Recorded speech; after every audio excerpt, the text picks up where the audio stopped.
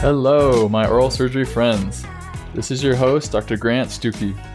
In this podcast, you will hear surgeons discussing ways to improve the practice of oral and maxillofacial surgery.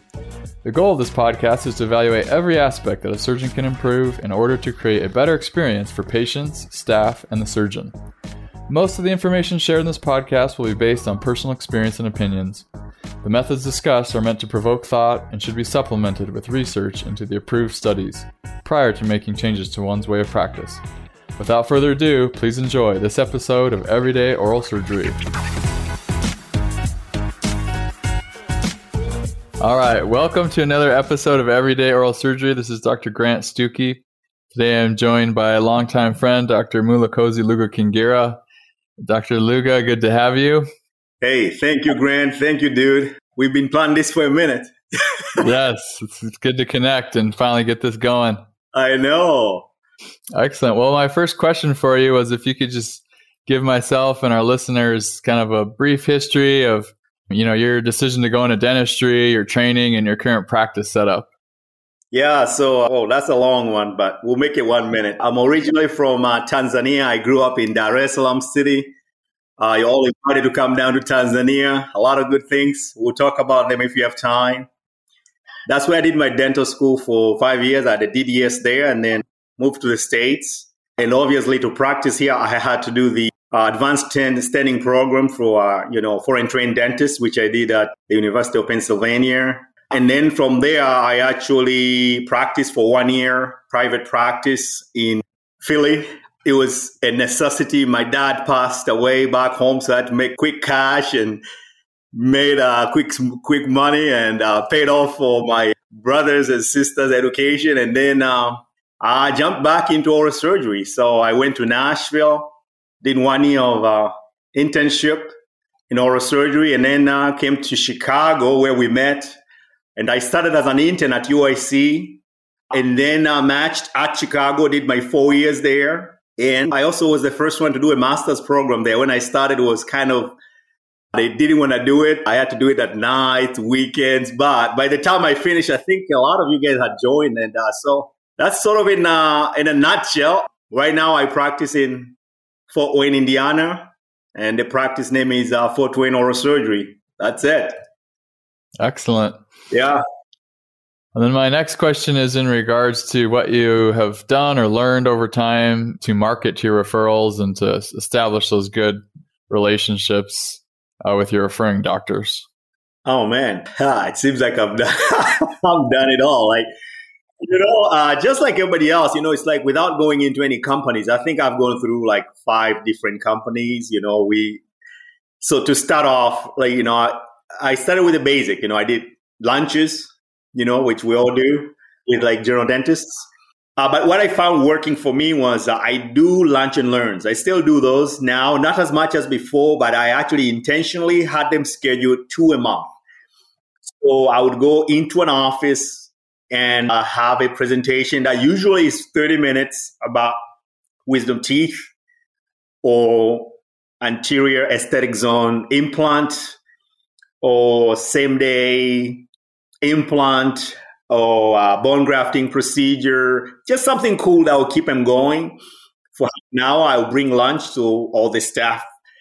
That really I feel like that's, to me, the biggest one because, I love all my referrals, but I realize they actually send me patients because of their staff. So I focus on the practice and not just the doctor. So I focus on the assistants, the hygienists, and then the actual practice owner. It actually goes very well when you put the other people up front. It goes really, really well. Like when you show up and you've got something for everybody, and when you are addressing everybody. By the time you leave, it leaves a better impression, not just to the person referring you patients, but to everyone. So I've done wisdom teeth on most of the assistants' kids and the hygienist kids and the dentist kids. And guess what? So that, translates to other patients when they're on the chair. So I do a lot of that, not as much just because of time. I used to do it twice a month. Like intentionally, it had to be scheduled. whether I wanted to do it or not, I had to show up at this office. So we had these meetings already pre-scheduled for the whole year. I need to get back into that. To tell you that the truth, that's been actually the big one. I've done radio. I've done magazines, like all the local magazines. I've done TV, to where you go live on TV and you're getting live questions. I would go there every week and, get bombarded with questions questions you don't know. Some of them know that they're coming from a dentist that's making somebody calling and trying to, all that work.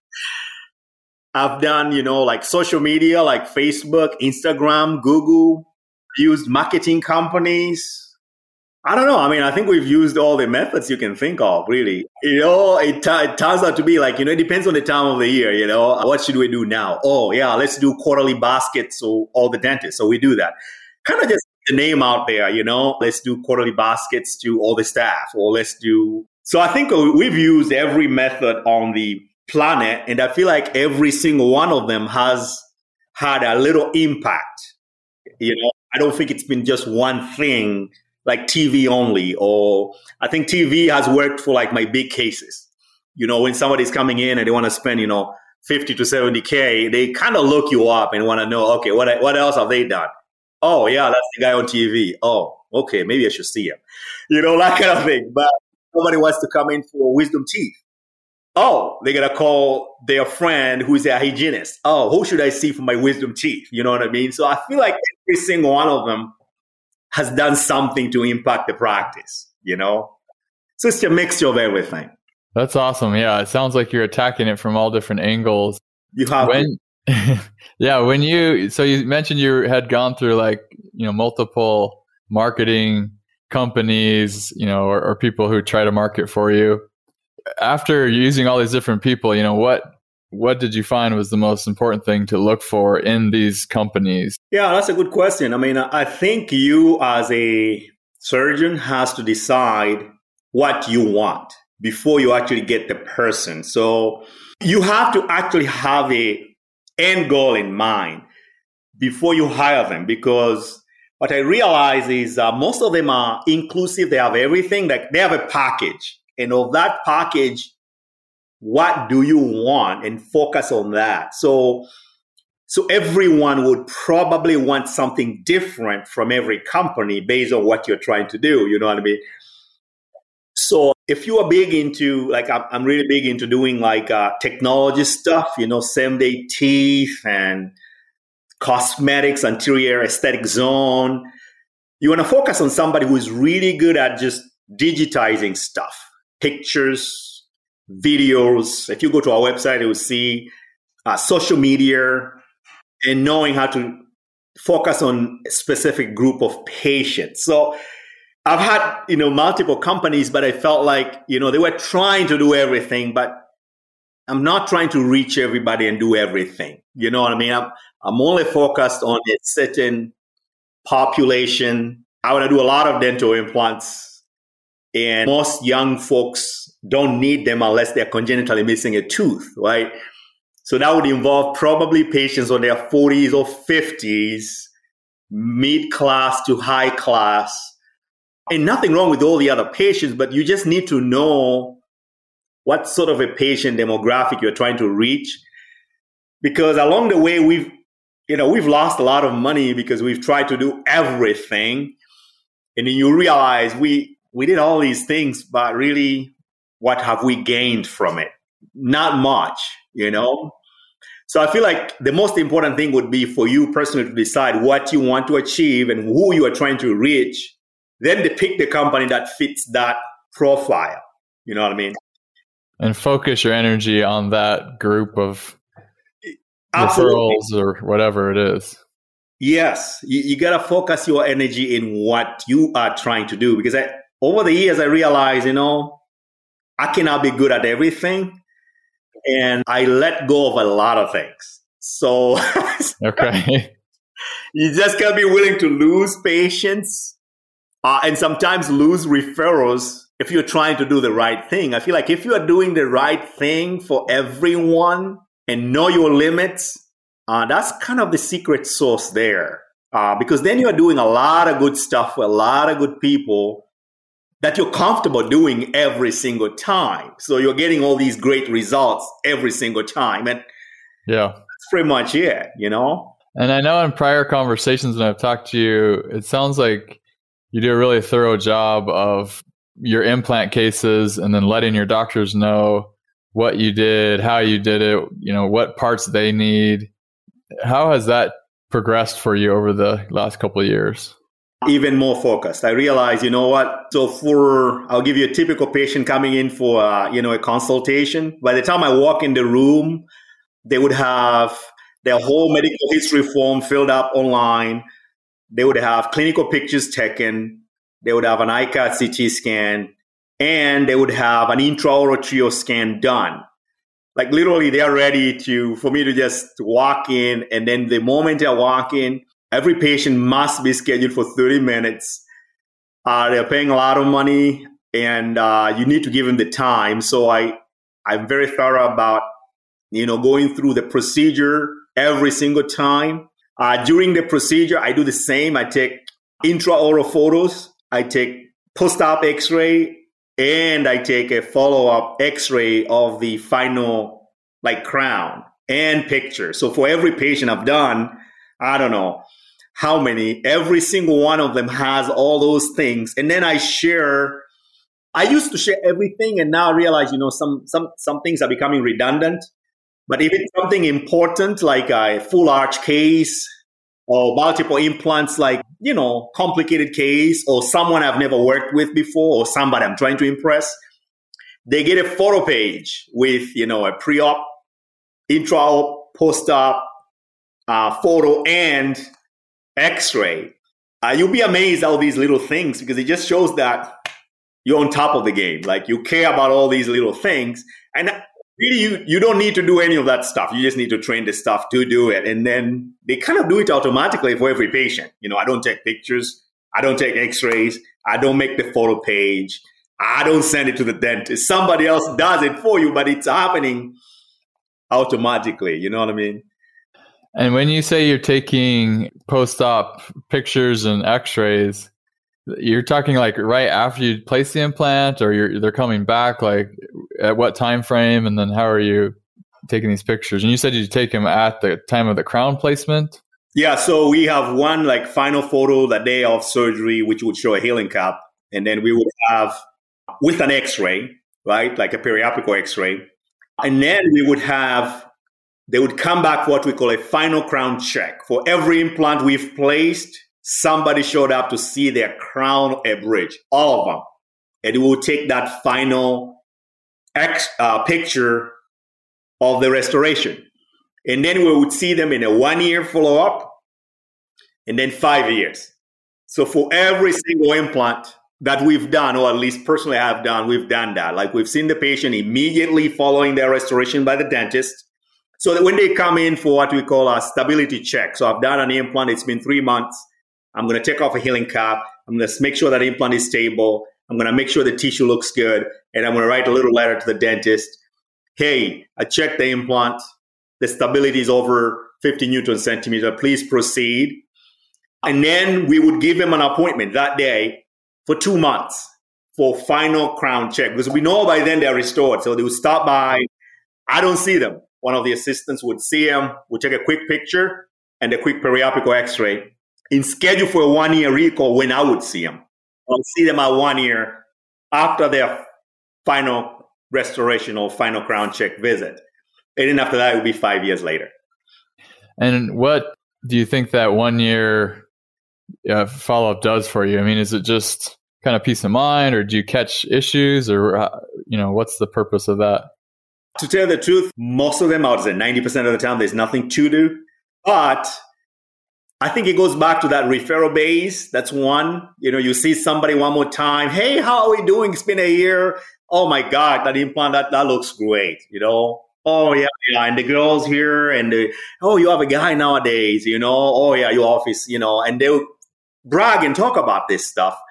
Kind of brings up the memories, and then they're going to talk about you a little bit. But in my mind, I also kind of want to see how that implant is performing, how the soft tissue looks like. And I realized in 10 years, like now, it's been 10 years, I'm starting to see a lot of my own complications just because I follow them. Now, because the dentist called me up, and then you can start doing something for yourself. I mean, it's not free, I mean, you've done it. The implant has worked out for 10 years, or it has worked out for 7 years. Just because there's something going on, it doesn't mean you did something wrong. You can still do something to that patient and help them out instead of waiting until they actually show up, accidentally, or the dentist sends them in. So kind of way to keep the recalls, like same way the dentists do with their cleaning appointments. That's a good point. I like that. I don't think a lot of guys do that, but it makes sense. And it probably also puts out a lot of fires, because if you don't have them come back in X amount of years, they're going to, if they have issues, they're going to see someone, and it'd be so much better if it was you and you could handle some of their own issues and talk them through it, as opposed to someone else, who doesn't know the history of the implant and is saying who knows what to the patient about it. Absolutely. I mean, it's just amazing when you see your own patients admitting to, what could have gone wrong or what has happened, or just addressing the issue, head on. Yeah. It goes a long way in that trust. And you still maintain the patient or created a patient all of a sudden. Awesome. You've said a lot of great things that I think are going to help our listeners. So now we're going to end with 5 rapid fire questions. Oh, Jesus. Go for it. All right. The first one is, what is the best book you've read in the past year? Best book? Best book. None. I'm serious, because I read a lot of things, but I don't think I can say one specific book that's been, oh my God, that's it. No. Okay. All right. What's been the most helpful non-oral surgery thing you've done that helps you with your oral surgery skills? Oh, I've learned how to ski. Remember that? I never thought I'd learn how to ski at 40, but actually, stuff is good. Like, I don't know whether it's the cold, whether it's just going down the mountains and clear off my head. Because I used to go just go. And now all of a sudden, I actually can stop and look forward to something that's not oral surgery. And then when I come back, it's, you feel fresh. So, yes. Yeah. Yeah, I'm in Colorado, so as you can imagine, we have lots of skiing opportunities and mountains. I'm jealous. It is coming from Tanzania. Actually, when I talk to my buddies in Tanzania, it's like, what the heck? What? What is that? What is that? Oh my gosh, that's so funny. Yeah. But to your point, it is so important to find something to be able to reset, to kind of, get your mind out of maybe all the stress of the daily thing. Some people it's skiing or meditation or yoga or whatever it is, but you need something to kind of reset. That's for sure. You do. Absolutely. Yep. Next question is, what forceps do you use to remove tooth number 5? Tooth number 5, 151. Okay. Not the ash. Not the ash. I hardly use the ash. I only use it maybe for the lower incisors to canine. That's it. And when I do it, I intentionally know how much force I'm putting on it, so I'm not over squeezing it. That makes sense. Next question is, what one person has influenced your oral surgery career the most? That's a tough one. The most. Honestly, I think I'll give it back to Dr. Milaro and Dr. K during residency, because after that, really, I've been doing a lot of my own research, trying things out. So most of my knowledge really came from those two. There's been a lot of other people, of course, but I would say, I'll give it to Dr. M and Dr. K. And last question is, what is your favorite quote? Do you have a quote that you come back to, or that you live by, or that you like? I mean, not by anybody, but I would say, treat everybody right and assume that you are family, that you're wife, brother, sister, mom. I even have it on my own website. I mean, literally, that's how I feel. That's awesome. Yeah. So important to treat people like family, for sure. It is. It makes everything so easy. People ask me, how do you treatment plan? I say, it's damn easy, because you kind of say what you're thinking. without being afraid of saying it.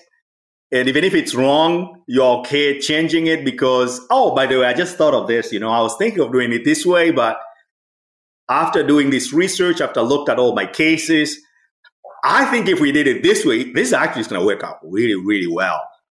Yeah, and I've also learned that you have to have that careful dynamic when you're talking to a patient, about saying, hey, here's what I'm looking at. This is what I see, and kind of, I do the same thing. I think I say things out loud so the patient's following me. And, let's say we have like an asymptomatic wisdom tooth, for example, 30-year-old guy, right?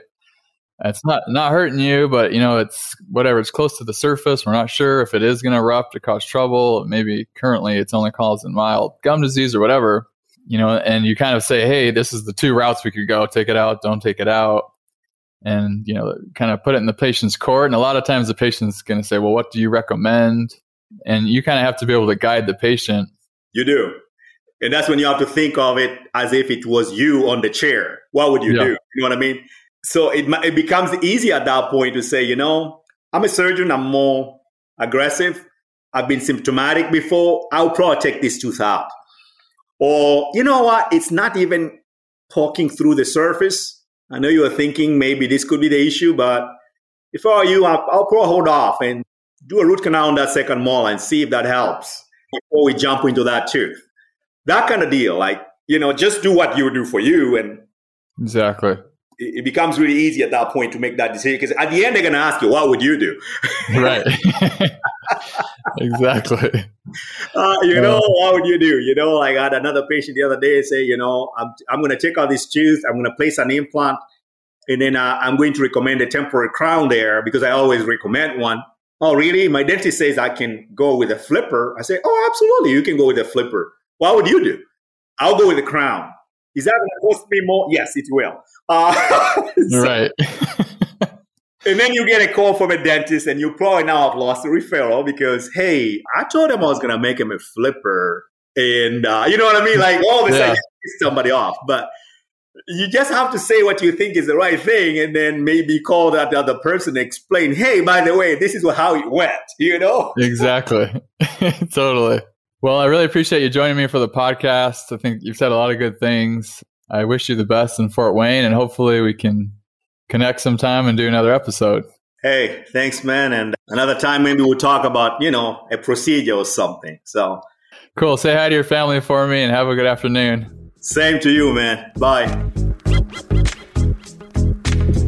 Thank you for listening to this episode of Everyday Oral Surgery.